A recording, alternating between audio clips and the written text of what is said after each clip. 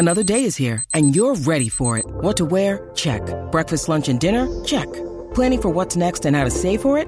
That's where Bank of America can help. For your financial to-dos, Bank of America has experts ready to help get you closer to your goals. Get started at one of our local financial centers or 24/7 in our mobile banking app. Find a location near you at bankofamerica.com/talktous. What would you like the power to do?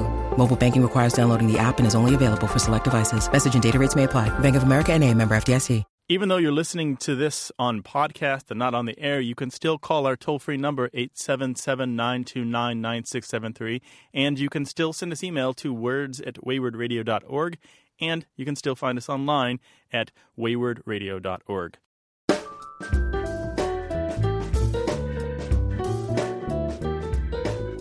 You're listening to Away with Words. I'm Grant Barrett. And I'm Martha Barnett.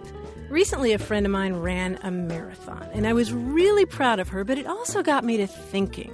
Not about running a marathon myself. God forbid you should run the marathon. It got me thinking, Grant, of course, about toponyms. Oh, I think I know where you're going. Yeah, I bet you do. I'm going about 26.2 miles to the origin of the word marathon, which goes back to the story of the ancient Greeks defeating the Persians at the town of Marathon in ancient Greece. And they dispatched a messenger to Athens to spread the good news, and he ran a long way to get there before announcing it.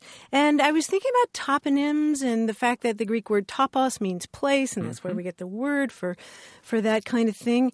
And then I started thinking, because you have to do something while you're waiting for your friend to finish a marathon, I started thinking about the fact that had she run that marathon in a paisley bikini, we'd have even more toponyms to talk about. Very good. You know? The brain is always working. Always working. because Paisley is the name of a town in Scotland. Right, a textile center. And then bikini goes back to Bikini Atoll, that island in the Pacific. Where they did the nuclear test. Right, in 1946. And this was huge news. And this French guy designed this skimpy swimsuit and called it l'atome, the atom. But then one of his competitors made an even smaller swimsuit and called it the bikini. And at the time, it wasn't a big success, but later it became one. So, when Baywatch comes on, that's the kind of thing I think about. Oh, toponyms. Oh, toponyms. Very good. Not those kinds of tops. No. We'll put a list of toponyms on the website. A surprising number come from textiles and clothing. Yes. You can send us your favorite toponyms or make up some new ones. Send them to words@waywardradio.org or give us a call, 877-929-9673. Hi, you have a way with words. Hi, this is Sheena Director from Bowling Green. Hi, Sheena, from Bowling Green, Kentucky, or Ohio? Ohio, all Bowling right. Green, Ohio. Well, welcome to the program, Sheena. What's going on? Well, basically, I had a question about sort of nerddom. I'm teaching a course at Bowling Green this semester, actually next semester, on gender, gaming, and nerd culture. And I was wondering, yeah, I'm excited to teach it, and the students seem to be excited too, but I was wondering, I've seen charts, and I've read essays, and I've heard a lot of debate from people identifying as nerds and geeks and not. If you could sort of figure out a way that I could talk to my students about the difference between sort of geek and nerd, like, where do these words come from? Are they, really different as far as the way that we define them? Because I can't really find a specific way to define them or differentiate. Martha's a nerd and I'm a geek. I was going to say. Yeah. Actually, I would agree with that. I would agree. Oh, you would? No, Sheena, you probably have some preconceptions about what the differences are. Yeah, what do you think? Well, I mean, I struggle with it a little bit. I think geek tends to be sort of skewed more toward technology and gaming, and a nerd is just somebody who is perhaps more bookish or a little bit more awkward. But that's probably because I identify as a geek. So. Oh, you do? I do. I think so. You're a little more techie than a nerd. Yeah, I think a little bit. Yeah, that's interesting. It jives pretty well with my understanding of geek and nerd. And I know this argument has been going on basically as long as the internet has been a thing. But in my world, a geek is somebody who has highly specific technical knowledge about something, some particular facet of a computer system or some particular part of the pop culture world or some particular, just they have a discipline. It could even be an insurance geek who just, they know their actuarial tables inside and out. They probably have stock options too, right? Probably, Geeks. yes, and they should become my friends and give me advice. And then a nerd, on the other hand, is somebody who may also be a geek, but they have this inability to express themselves and to relate, and they have kind of this social dysfunction every time they speak up or try to do something or try to crack a joke or try to be a part of the in crowd. Wait a minute, and you said I'm a nerd? Wait. I was kidding. It was a joke. Nah. No, I would say I am a nerd, but it's more, you just have sort of an unusual outside-the-box interest in this or that thing, and maybe you're maybe a little bit socially awkward, or you can't figure out how to work the microwave, but you're really good on medieval history or something. So you're describing what the British would call an eccentric. I don't know. Sheena, what do you think? I think I'm sort of leaning more towards Grant's way of viewing it. I'm a little worried that the course is called nerd culture now. Maybe it should be geek culture, but yeah, I think sort of that makes a little bit more sense to me. Well, you said you had looked at charts. Yeah, there's one online, and I mean, it came from like one of the comics websites, but they have a whole Venn diagram showing like the intersections, and like the worst thing you could be is in the middle, and I think it's a dork. So it's a nerd in the middle. Yeah. I've seen this Venn diagram. Oh, maybe it is a nerd. Yeah. So it's the intersection of nerd and geek and dork. Yeah. So there's intelligence in one circle, and social ineptitude in another, and then obsession in another, and nerd is at the intersection of all three of these. And it's not a happy combination, right? I read it that way, but I want to say there's something endearing about nerddom and nerd culture. Thank you. I have to say that, but I know people who call themselves things like a food geek or a fashion geek, or people who call themselves an Apple geek, not an Apple fanboy, word nerds. I mean, people owned just the way that the gay people in America can own the word queer, right, and black folks can own the N-word. Right. People own, it's obviously got a less potency, but they can own geek and they can own nerd and say, I am indeed a nerd for this thing, which I feel strongly about. Yeah. And by the way, there's a great discussion about this on Metafilter. Did you find that in your research? I haven't found that. I'll check it out. Yeah, Metafilter is an online forum where people can ask questions. Where geeks hang out. Geeks hang out, yes. Oh, yeah, I know Metafilter. Sure, okay, very good. And they have a great discussion. It's a few years old, but a lot of the arguments there are still strong and still relevant, and they still can ring true for you if you're having this. Basically, what you've done here is set out your first day's work in class, right? Yeah, pretty much. Yeah, exactly. Because the kids will speak up. They'll definitely have opinions on this. Oh, yeah. Right? Yeah. I mean, fashion geek. Who would have thought that fashion people would think of themselves as geeks? But they have an interest. They are strong in that interest. They evangelize it even. And so that's what geekdom is about to them. And I think that's relatively recent, isn't it, Grant? I mean, ever since I heard geek chic, and you started realizing that all these geeks were making all this money in Silicon Valley. And, you know, I mean, Bill Gates used to be really nerdy, and now he's a geek. Oh, do you think that's what it is? The rise of the computer era made these terms take more power? I do. What do you think, Sheena? I think so. I mean, there are way more geeks in, popular culture now. Like, there's the Big Bang Theory, and those are, I mean, if not even nerds. Yeah. So, but people love that show, so. Yeah, so you would call them geeks rather than nerds? Some of them. I think Shelton, the one who's, like, incredibly socially awkward, I think he would be a hardcore nerd. But I think the rest of them, people identify them as geeks. Sheena, we'd be interested in hearing, when your class starts, what your students come up with. Definitely. Well, I'll be playing this for them, so hopefully we'll get some interesting feedback. Excellent. I'll get this back to you. Sheena, thank you for calling. I hope we helped some. Thanks so much. You did help a lot. Okay. Bye-bye. All right. Bye-bye. Tell us what you think about nerd and geek. 1-877-929-9673, or send those emails to the Nerd and Geek here at words@waywardradio.org. Hello, you have a way with words. Hi, this is Joseph from downtown San Diego. Well, Joseph, welcome to the program. How can we help you? Well, I was up in, took a trip up to southern Oregon. Went up to Crater Lake in that area. Yeah, we went to this little town. It was the closest to where we were staying, and it was like, one road in, one road out, and I needed gas, so I asked the attendant, I says, where's your favorite place to eat? And he said, and there were like 3 restaurants, and he said, well, I like the pizza place. He says, but there's another place that's the local hangout, and he says there's another restaurant that's in the hotel. He said, but that's kind of spendy. And I didn't know if it was a malaproper, if he meant to say expensive or pricey, but it came out spendy. And I said, I like that word. So I've included it now in my vocabulary whenever the occasion arises. But nice. So he meant that it was expensive. Yes.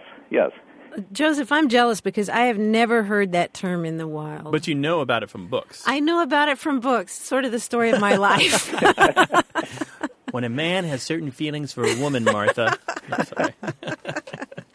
right about that. So spendy. So this was new to you, Joseph. You were in Oregon, and the person you were talking to was from Oregon? Yeah. He was I guess he owned or was the manager at the local gas station. There was only one station there, and I needed because we were in the middle of nowhere up there. So Grant, you're familiar with this term, but kind of like you from books. But also, it seems that when I meet people from Portland and we begin to talk about this show and my dictionary work and so forth, this is a word that they bring up because they know that it's special. Mm-hmm. This word, Joseph, is particularly common to the Northwest, Washington and Oregon and up in that area. Although it's been reported across the country for more than 100 years, it just somehow is associated with that part of this continent. Oh, okay. Yeah, because I lived up in Portland in the mid-'70s, and I never remember hearing it up, at that time. But anyway. Yes. So Idaho and Oregon and Washington State, and maybe even as far north as Alaska and, of course, Western Canada, you're more likely to hear spendy. Yeah, and the word's been around for 100 years or so. Originally, it meant extravagant, like that person is spendy. He's spending money all over the place. Mm-hmm. But then over time, it came to mean specifically something that's really expensive. Cool. Or dear, as they would say in England. This is one of those words that has the potential to be used commonly and frequently by everyone because it makes perfect sense. Especially now. Yeah. Yeah, when the level of spendy has changed a little bit. The spendy line is going way down. The spendy line. I love that. If the government reported today, the spendy line was dropped 2 points. I like that. That's funny. Joseph, thanks for calling and sharing your story. Thank you. Bye-bye. Have you traveled to a different part of the country and heard a word that just doesn't make sense? We can probably help you with that. 1-877-929-9673 or send an email to words@waywardradio.org.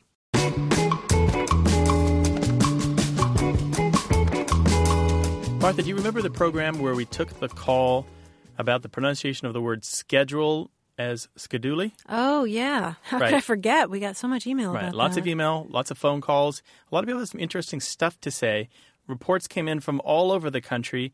A number of people thought it had something to do with German, although they didn't exactly say what. And a number of people, like Eleanor of La Mesa, California, thought it had something to do with a comedian, maybe in the 1950s, or somebody who had a television show who used that pronunciation as part of a comedy routine. Now, okay, that was some we weren't able to track that down. We weren't able to prove that. But if you have some information along those lines, and more than one person suggested that, we'd welcome it. A name. Who could this person have been? Mm-hmm. Jesse called from San Diego to tell us that his grandfather started saying skeduli during World War II when he was stationed in Burma. And he debated with the British officers over the pronunciation of the word. Of course, the British say schedule, and Americans tend to say schedule.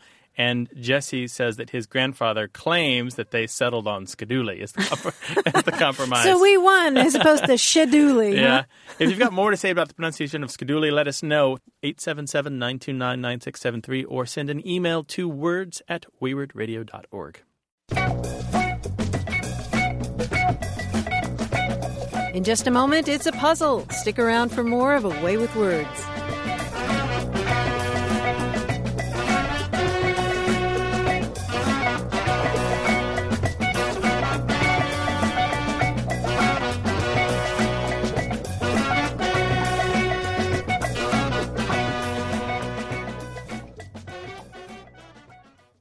You're listening to A Way with Words. I'm Martha Barnett. And I'm Grant Barrett. And on the line, direct from New York City, is that master quiz guy, John Chinesky. Hello, John.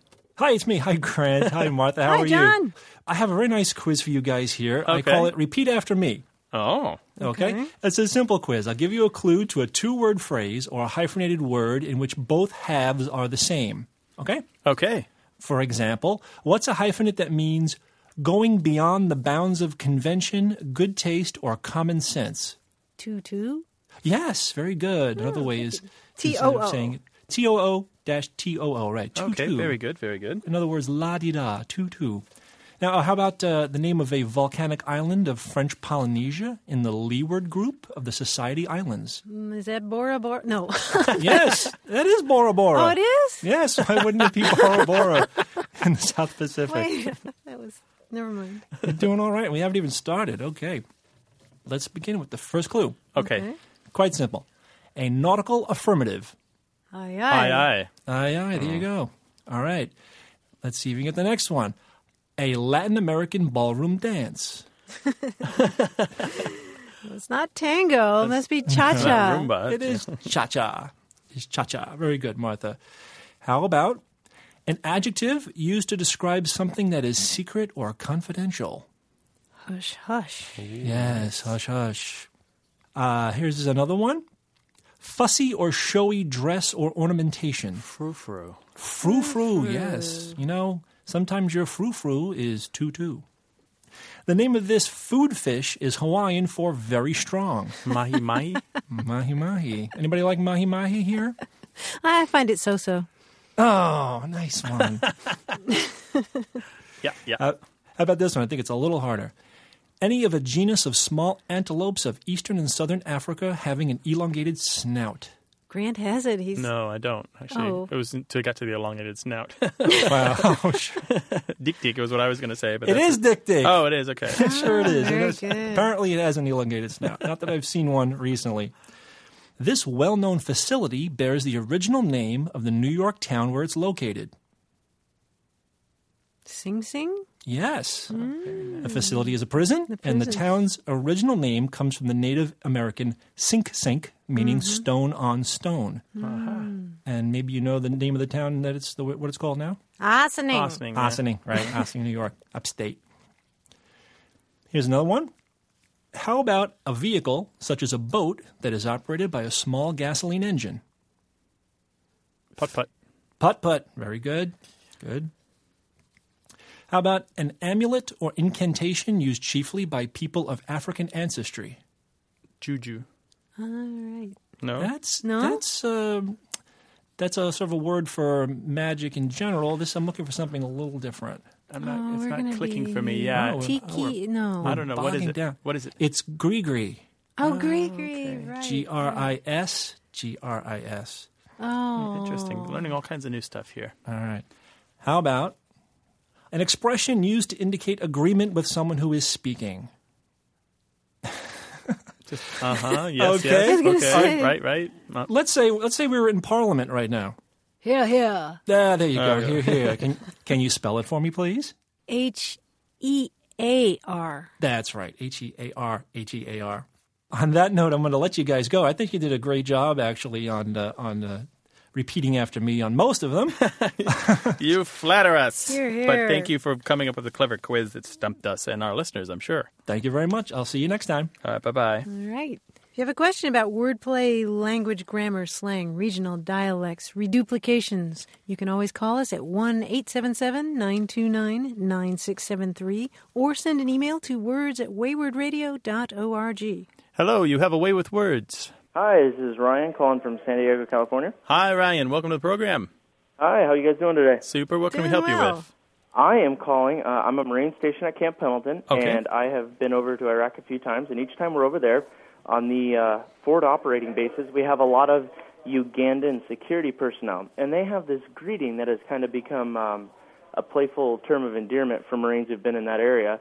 I don't know how it's spelled, but the way they say it is Yambo, kind of like Y-A-M-B-O. And to our understanding, it just means, hey, hello, good day, that kind of thing. But to be honest, I don't know anybody who knows the exact meaning of it, and nobody really knows the root language of it, but it's become one of those things. You're walking around a base and you hear somebody say Yambo, and you immediately know, hey, they've been deployed to central Iraq. Oh, that's really interesting. So the Ugandan peacekeepers stationed there alongside the Americans just passed along this little bit of language. Oh, yeah, and it's, like I said, the Americans don't fully understand the meaning of it, but our comprehension is good day, hello, that kind of thing. Yeah. And we could be driving past a checkpoint and see them, and we'll hollow out, Yambo, and you'll get 20 or 30 Ugandans right back, Yambo, sir, Yambo.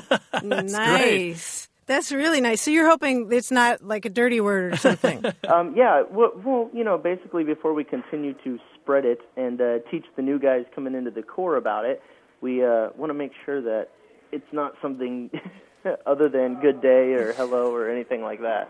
Well, great. Well, we can help you with that because that's exactly what it means. It's just hello. It's just a greeting. It's a great informal way to say hello. It is perfectly fine. Oh, that's wonderful. Yeah. It's Swahili, or Kiswahili as they call it, which is spoken in a lot of Eastern Africa. And literally, as I understand it, it means thing or matter or problem is the literal meaning of it. But when you use it to greet somebody, it's just a plain old greeting. You know, it's like, what's the thing going on with you? What so it's matter? kind of like que pasa or que pasa, right? Yeah, what's going on? What up? Very good. Oh, What okay. up? All right. Well, that's great. Then we will just continue to utilize that term as we do now, and have it be something lighthearted and playful. I love the idea that decades from now that this word will still be in the language of the Marine Corps. That is way cool. Way cool. Ryan, thank you so much for calling us today. Hey, not a problem. Thanks for having me. All right. Best of luck. All right. Bye. Bye-bye. Take care. Bye-bye. Well, what do they do in your workplace? Perhaps it's not a loud military base, but give us a call nonetheless, 877-929-9673, or share your workplace language to words@waywardradio.org. Hello, you have a way with words. Hi. This is Francesca from San Diego. Hi, Francesca. Hi. So I teach high school English, and a question arose that actually my question is in two parts. So my students read Jane Eyre last year, and in some moments in the novel, a character will start to speak in French, and it's not translated into English. You just have a direct French translation. And my students were wondering if there's a literary term for that.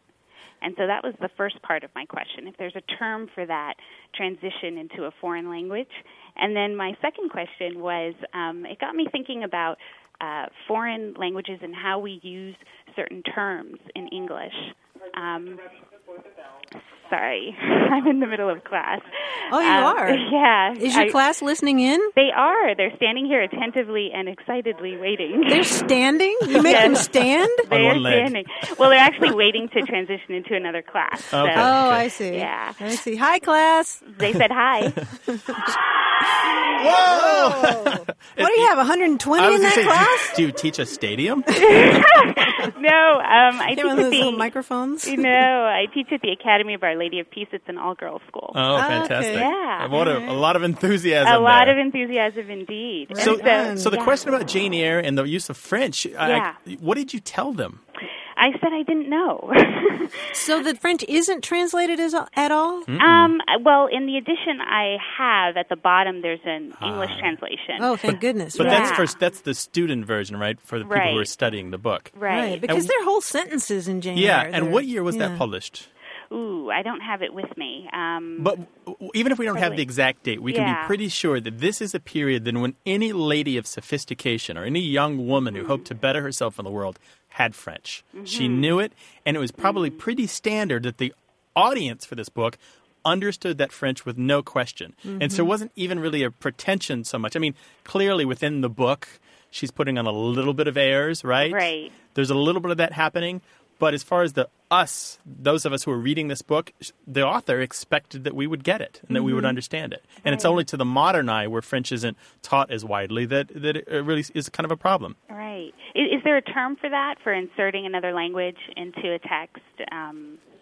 Well, if it's adopted fully, if it's probably a word or a phrase that's adopted fully into English, it's just a foreignism. Otherwise, it's just simply a kind of code switching, where she's switching from one language to another because she feels that the purpose is better served by speaking this other language. Okay. So you're saying it's not dialogue. It's her observation, the it author's is observation? dialogue. Yeah, it's it is dialogue. dialogue. It's dialogue. Okay. Yeah. She feels in the book, the character feels as if she can only express herself fully in this other language, and so she does. Okay, because there is a French little girl in the novel, right? Exactly. Yeah. And so that got me thinking actually about another question that had to do with foreign languages. We were talking in my class about words that we use in English, but we don't translate them from the original words, like rendezvous or schadenfreude. And is there a term for doing that? Is there a reason why we do that, or is there even a term for that practice of using a word, not translating it into English? Well, there is. I'm going to get the quote wrong, but there's a famous quote that's been making the rounds for a couple of years that English is a language that's it's a thief. It rifles through the pockets of other languages and steals their better words. English does do that. And like I said, the word that I used before is the same word for this. These are foreignisms. We borrow them into English because we feel that our language is not doing the job. Right. And they'll take on a meaning that's very close to the original language, but not quite the same. And it just becomes English. We stop italicizing it. We don't set it apart in any way. We all just learn it. And this is the way that English was built. How about loanwords? Is that a different term? Loanwords as well. Loanwords are when they haven't been fully anglicized and they have not been fully acclimated into English. And so we're probably still likely to italicize them or still likely to treat them somehow different, maybe even put them in quotes to show that we're borrowing them. Or we'll explain them in the text. Okay, so foreignisms and loanwords. Sounds good. Yeah. All right. Well, thank you very much. Well, it's our pleasure. Tell your students that we're glad to have them along and they should give us a listen sometime. They'd like you to listen sometime. Okay. Okay. They're laughing. Thank you. They are. Thank you very much. All right. Best of luck to you. Okay. Bye-bye. Bye-bye. Bye-bye. Wow. I love when hardworking teachers putting old heads on young shoulders give us a call. That's great. I love that expression. I love that. Yeah, Miss Jean Brody. What's your question about a book that you're reading or a class that you're teaching or a class that you're taking? Give us a call, 877-929-9673, or send an email to words@waywardradio.org.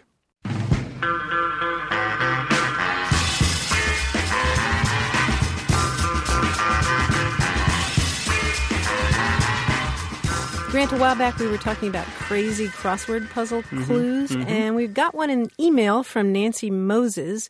She says this one is 12 letters, and the clue is camel's nemesis. 12 letters, camel's nemesis? Whiplash? I don't know. That's 8. It's not enough. Okay, it's 3 words, 12 letters. Camel's nemesis. I don't know. What would that be?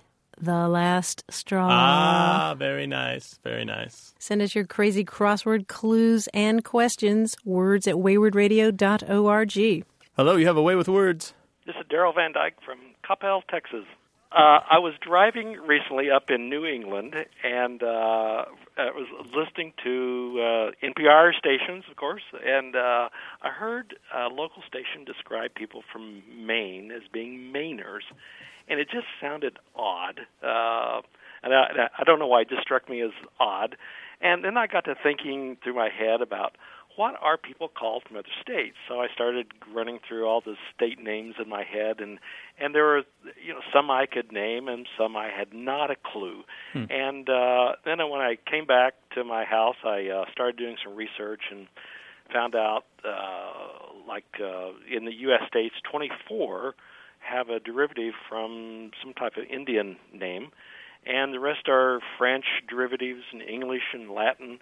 And I was looking for some rule that would say, okay, if you're from Texas, you add this to the end of it. If you're from Illinois and it ends in an S, add this. And I couldn't come up with any type of a rule because names are all over the map. So right. Literally, yeah. So I'm curious. Well, hey, Daryl, how about 7 rules? 7? Well, wait a second. Explain Mainer to me a second. I thought they were called Downeasters. They're probably called that as well. Oh, are they? Okay. I didn't know. I don't know. What's the more standard term? I thought it was Mainer. And so you heard Mainer on the radio? Yes. Okay. Because there are a few states where one of the names for the person from that state doesn't sound so fantastic. Like you're from Connecticut. Are you a Connecticutter?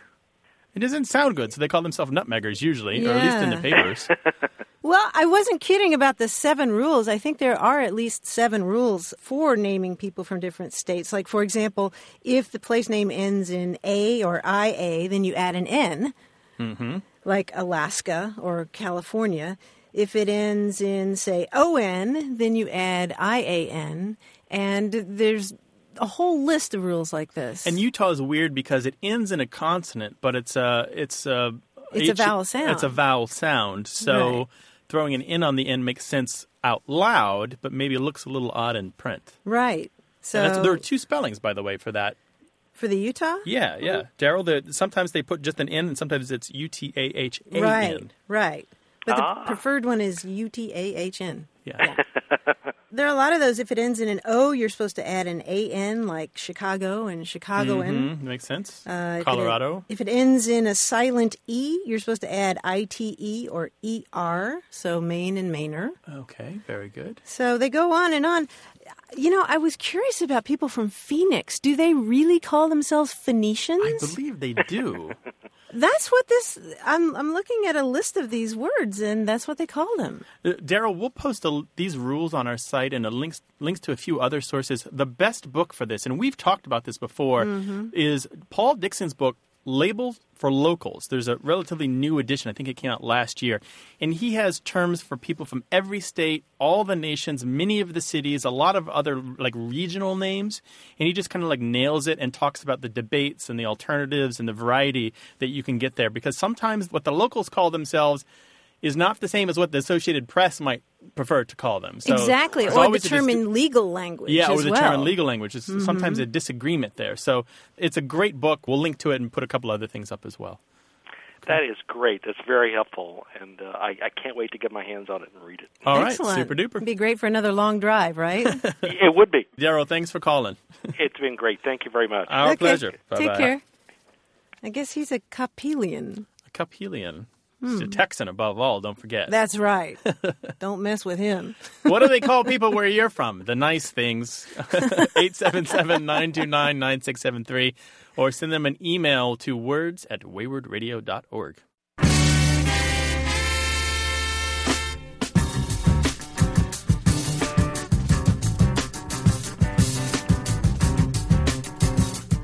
Martha, I'm still collecting words of the year. Yes. I've got a few here for you. Tell me what you think of this. These aren't very fun, but, you know, the Great Recession, which was on last year's list, has generated some more language. Double dip, you've heard this? Sure. Double dip recession. Right, not just ice cream anymore. No, it's not. It's not when you're taking two salaries either. It's when you've got the first U dip in the economy, when all the numbers seem down, and then it kind of picks up a little bit, and you think it's going to be okay, and then it does another dip, right? Unexpected turn on the roller coaster, and out comes lunch. Another term that goes along with that is quantitative easing. Quantitative easing. It's all over the media. You probably heard it on NPR, top of the hour, right? Quantitative easing. Basically, this is where the government buys its own bonds in order to put more cash into the economy. Oh, that doesn't sound right. Well, economists know, right? Surely they know what they're doing. Send us your words of the year to words@waywardradio.org or give us a call on the telephone, 877-929-9673. Coming up next on Away with Words, our recommendations for irresistible books about language.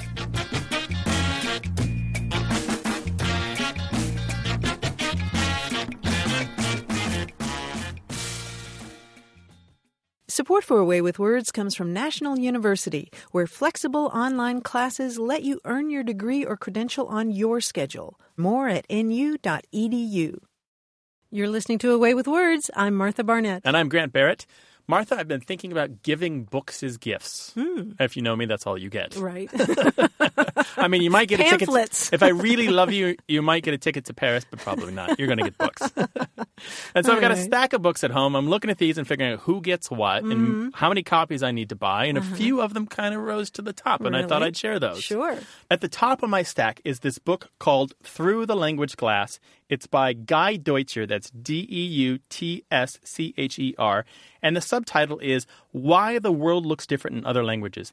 And this is a book where he takes the latest research and theory in linguistics and language, and he explains it in a way that's comprehensible to the layperson. He talks about the interplay between people. He talks about field research. He talks about how the brain works. Really interesting stuff. And I would recommend this for anyone who isn't necessarily a professional that's interested in language, but has a strong interest in it. And again, that's Through the Language Glass by Guy Deutscher. Also, I got this great little book. I think I've also mentioned this before. Okay. That's all it's called. Okay. It's about the word okay. It's by Alan Metcalf. He summarizes what we know about the true origins of that great Americanism, okay. One of our greatest exports ever. It really is. And the crazy thing is there's all of these wrong theories, but the right theories about the origins of okay are actually really incredibly interesting. So he's got it all here in this book. This is by Alan Metcalf. Very readable. And then the third one, this is, I'd say, a juvenile book. This is for, say, 11-year-olds, maybe through 15-year-olds. This is called Lost in Lexicon. It's by Pendred Noyce. And this is a kid's book. It's a story about children who go missing in the land of lexicon. And then the two heroes of the story, through their understanding of language, save the day. It's not too didactic. It's got some real instruction kind of hidden in this narrative, and I think it really works. Oh, I think and that's Lost in Lexicon it. by Pendred Noyce, Noyce. Very cool. Well, Grant, I have a recommendation for you. Oh, please. You know, I'm a sucker for books in which someone goes to a foreign country and tries to understand the culture by learning their language. That's why I moved to California. It's working, isn't it? It is working. Yeah.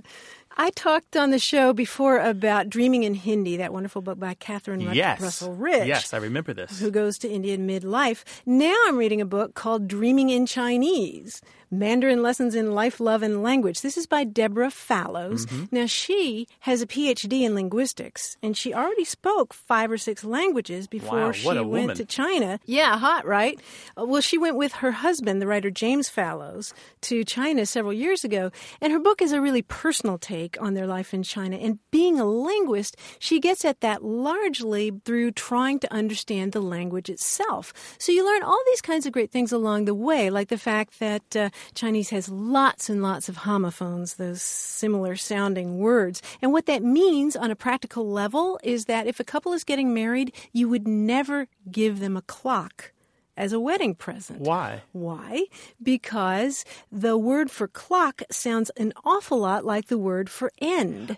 So not a very auspicious beginning for a couple. And you also learn that the Chinese avoid the number 4 the way we avoid the number 13. So you'll go into Chinese high-rises and there won't be a 4th floor or a 14th floor or a 24th floor. But they like the number 8. They love the number 8. They love the number 8, but the number 4 sounds like the word for die. How cool is that? So she has all these different chapters on the grammar of romance and why Chinese hear tones and we don't. So it's this great combination of personal memoir, but done through the eyes of a linguist who's struggling to understand a foreign country. Again, the name of it is Dreaming in Chinese by Deborah Fallows.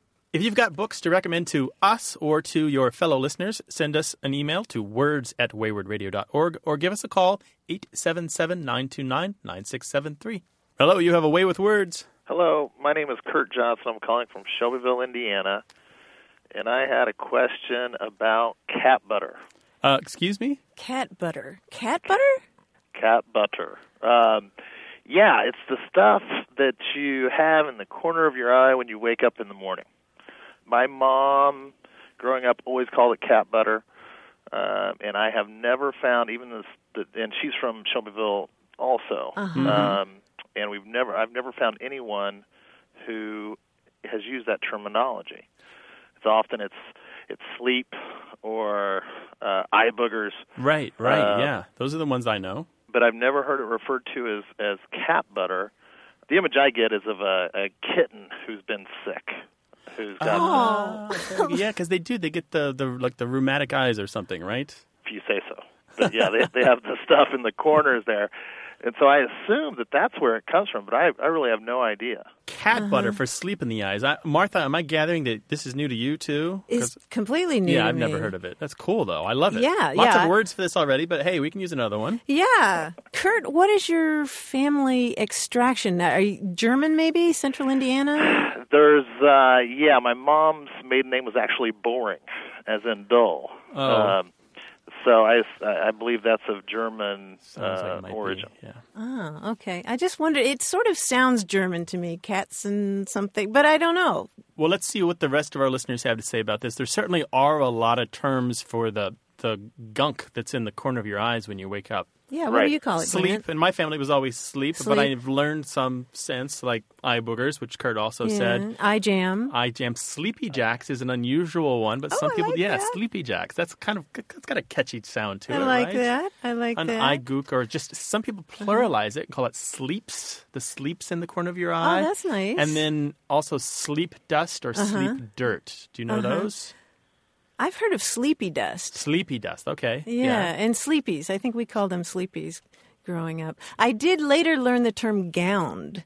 Looks like ground, but without the R. That's right. Kurt, that's a sort of a medical term. You don't hear it much, but for dry GOUND. Yeah. Very good. You never used that one, did you, Kurt?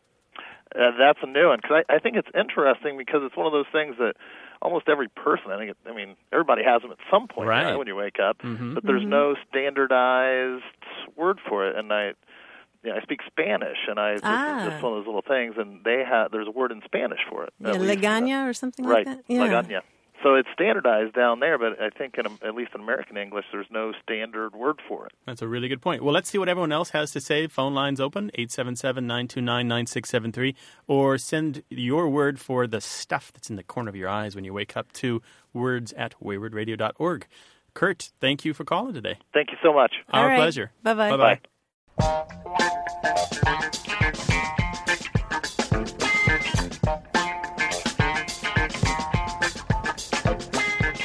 Hello, you have a way with words? Hi. Hi, who's this? This is Miss Gallup at Hoover High School. Oh, fantastic. Well, we're always glad to have teachers. What can we do for you? Okay, I called you because in teaching my English class, we were working on little sayings. I think they were called cliches on the sheet we were working on. One of them said, toe the line. Now, I know what toe the line is, but my students don't necessarily know what it is. So I'm reading it, and it's T-O-E. And I said, that's funny. In my mind, it would be T-O-W, the line. So I asked my ex-husband, and he said, no, it's T-O-E. Step up, put your toe up on the line and speak. And I said, okay, that works. But what about towing the line as in towing a car, towing a water skier? You have to get in line and just move straight ahead, stay where you were. So which one is it, is my question. Yes, and so the meaning of this is to sort of, straighten up and behave? Yeah, straighten up and fly right, get in line, don't make a fuss, do what you're expected to do. That's how I read it. And so that's why I thought toe was so funny, T-O-E, because I thought, what does the toe have to do with it? Okay. Well, you'll appreciate the fact that toe in this case is a verb. T-O-E is functioning as a verb. So if you toe the line, you're sticking your toes right up to the line, getting right on the mark. And in fact, toe the line, T-O-E, was a survivor of a whole lot of phrases in the 19th century that were sort of along the same line, so to speak. Because you could toe the mark or toe the scratch. Yeah. And if you take the line out of it, then you stop thinking that something's being pulled, because you can't really pull on a mark, right? Right. Right. Yeah, so it's the idea of just aligning as precisely as you can, really focusing your attention. So what environments are we talking about? Where might this come from? Well, do you have any guesses? I have radio, maybe? I don't know. No, are you kidding? Well, in acting, radio? That's what my husband said. You got to put your toe up on the line. Well, there is a mark in a lot of acting, including old radio, where you might have a lot of microphones, and you need to position on the stage in a certain way so that the stereo effect works. But yeah, that could be it. Okay. But more likely, it's the military line. You know, you're at attention, and you're all in a row, and you're beautiful in your regalia, and everybody's perfectly shaped and perfectly formed, and the limbs are in the right position, right? And you're on a line. You actually have down to the centimeter, right? Yeah. Exactly. Or athletics. Athletics, right? In a race, you're right there at the on a track, starting line. You've got the blocks, right? And nobody's supposed to have an advantage over anyone else. Right. You're, in effect, towing the starting line. Right, very good. I got you. And so they were right, and I was wrong. But you know what? The cool thing about this is that with all this history behind this term and the different contexts which it appears, it doesn't really matter that you misunderstood, because there's just something new to be learned, and you're a teacher, and so you can spread the word, right? I will do that now. I'm very happy to get that. And I did think, well, toe the line actually could be it. I just needed someone to suggest it to me because I hadn't thought of it that way. But I appreciate the idea that it could have something to do with pulling a rope or a cable or something. Sure. Like when I hear toe the line, even though I know that it's actually T-O-E, I think of the song Erie Canal. I think of the mule sow pulling these barges up the canal, towing the line, literally towing a line. Yeah, so that makes sense. I could totally get how that mental image would just pop into your head. Yeah, and I think that's what it was, too. I think there's a picture in my head of that mule pulling that barge up the canal. Right, right. Well, rock on. Educate those kids well, will you? I will. Thank you so much. Okay, take care. Bye-bye. Bye. Bye-bye. Well, call us from your workplace. Your boss won't mind. Promise. 877-929-9673. Or send us email to words@waywardradio.org.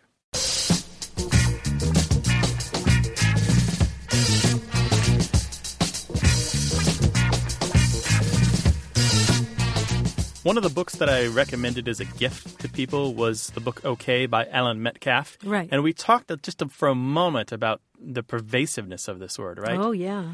Did you know that it was part of the first conversation on the moon? I'm not surprised. Yeah, but it's just so ingrained in English. And OK is such a part of our language that we speak it and we say it at times that we wouldn't, we don't even know that we're saying it. It's like the verb to be, right? Mm-hmm. Anyway, the conversation with Buzz Aldrin and Neil Armstrong, Armstrong says, shut down, and they turn the engines off. And then Aldrin says, okay, engine stop. And it's just, there it is, that word on the moon. And I wonder sometimes if the record that they included with, remember the satellites that they sent way out into space? Was it Voyager with the brass plaque and the photograph record and Nixon's voice and the music and stuff? Yeah. I wonder if the word okay is on there. If not, we're going to have to recall it. Bring it back.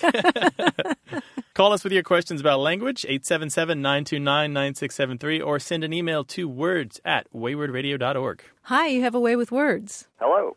This is Greg Stolze. I'm calling from Aurora, Illinois. Well, welcome to the program. How can we help you today? Well, I wrote in with a couple of concepts that I thought needed words to describe them, and both of which I've experienced in my personal life.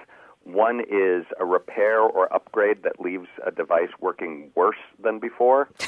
Yeah, I can relate to that. I'm thinking of this primarily in terms of computer software where you get the new version and replace the one that worked just fine with one that doesn't work as well or at all. When I wrote in the question, it was before the election, and it now occurs to me that there's probably a political aspect to this idea as well. What do you mean? When you elect someone, you oust the incumbent and you put somebody new in office and they actually perform worse than the last guy? Well, I'm sure that could never, ever happen, except in theory. Democracy is perfect, isn't it? Do you have words for this, though? Oh, no. Oh, okay. If I had coined them myself, I wouldn't have bothered you with this. Oh, to share, though, so we can spread them far and wide. We do have that capability. I've got nothing. The idea that when we think we're going to fix something, or actually it's not even just fix, when we think we're going to improve it, sometimes it's a setback. And boy, do I know it from the software world. I bet. Yeah, Greg, I did IT work for the longest time, and we inevitably called it a downgrade, an unintentional downgrade, but a downgrade nonetheless. Just put the new version of Microsoft Office on there. It's supposed to do X, it's supposed to do Y, and it turns out it actually takes away A, B, and C and doesn't do X and Y all that well. Oh, that's great. So it's an oops grade rather than upgrade, something right? like that. Very nice. Yeah, oops grade. Or maybe we could do something with the root of New Coke. Or clear beer, those ideas that just New Coke, tanked. one of the greatest tanks of all time in terms of a new product, just not really working. Yeah. So I've New Coked my software. I like that. And it's got an echo of nuke in it, too, which is a plus, right? Yeah. And everyone will know exactly what that means, I think. So I think probably so. I New Coked my... What else do you do where you think you're improving, but you're actually... setting yourself back a couple decades.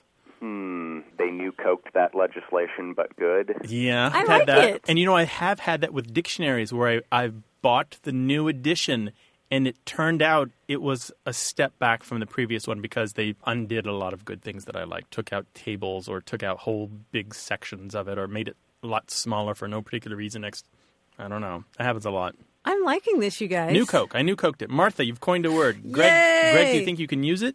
Oh, I'm sure I will at some point. Oh, okay. All right. Well, please spread it around. Help us. All right. Well, thank you very much. Thanks for calling. Thanks, Greg. Bye-bye. All right. Bye.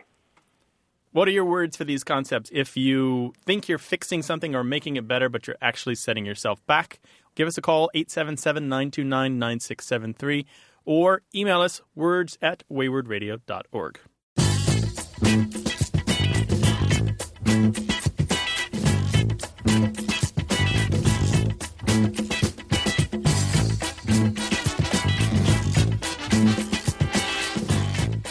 This may not win Word of the Year at the American Dialect Society vote in January in Pittsburgh, but I like it. Okay, you're going to be lobbying for it? I am. The word is poutrage. Poutrage. So pout, the little face that you make with your mouth when you're unhappy, plus outrage. And this is when you act outraged, but you're not really. Oh, you're in high dudgeon, yes, right? Yes, Glenn Beck does this all the time. Oh, He pretends to be outraged just for the sake of, getting his ire up, his dander going and stuff. Or here, you might do this. For example, you're at somebody's house, this happens, and they give you a gigantic piece of cake, and you act poutrage. Like, oh, I couldn't possibly eat all that. And then, of course, you do, right? That's poutrage. You don't really mean it. There's an old word for that, axismus, A-C-C-I-S-M-U-S. That means the pretended refusal of something you really want. The rest of us are not reading Plato, honey. What is it again? Axismus? Axismus. Oh, very nice. What are your words of the year? Send them to words@waywardradio.org or give us a call, 877-929-9673. That's our show for this week. Don't forget you can leave us a message even when we're not on the air. Call us at 1-877-929-9673 or email us. The address is words@waywardradio.org. Stay in touch with us all week on Facebook. Look for us there under Wayward Radio. Stephanie Levine is our senior producer. Our technical director and editor is Tim Felton. He also chooses our music. We've had production help this week from Josette Hurdell and Jennifer Powell. A Way with Words is independently produced and distributed by Wayward Inc., a nonprofit organization.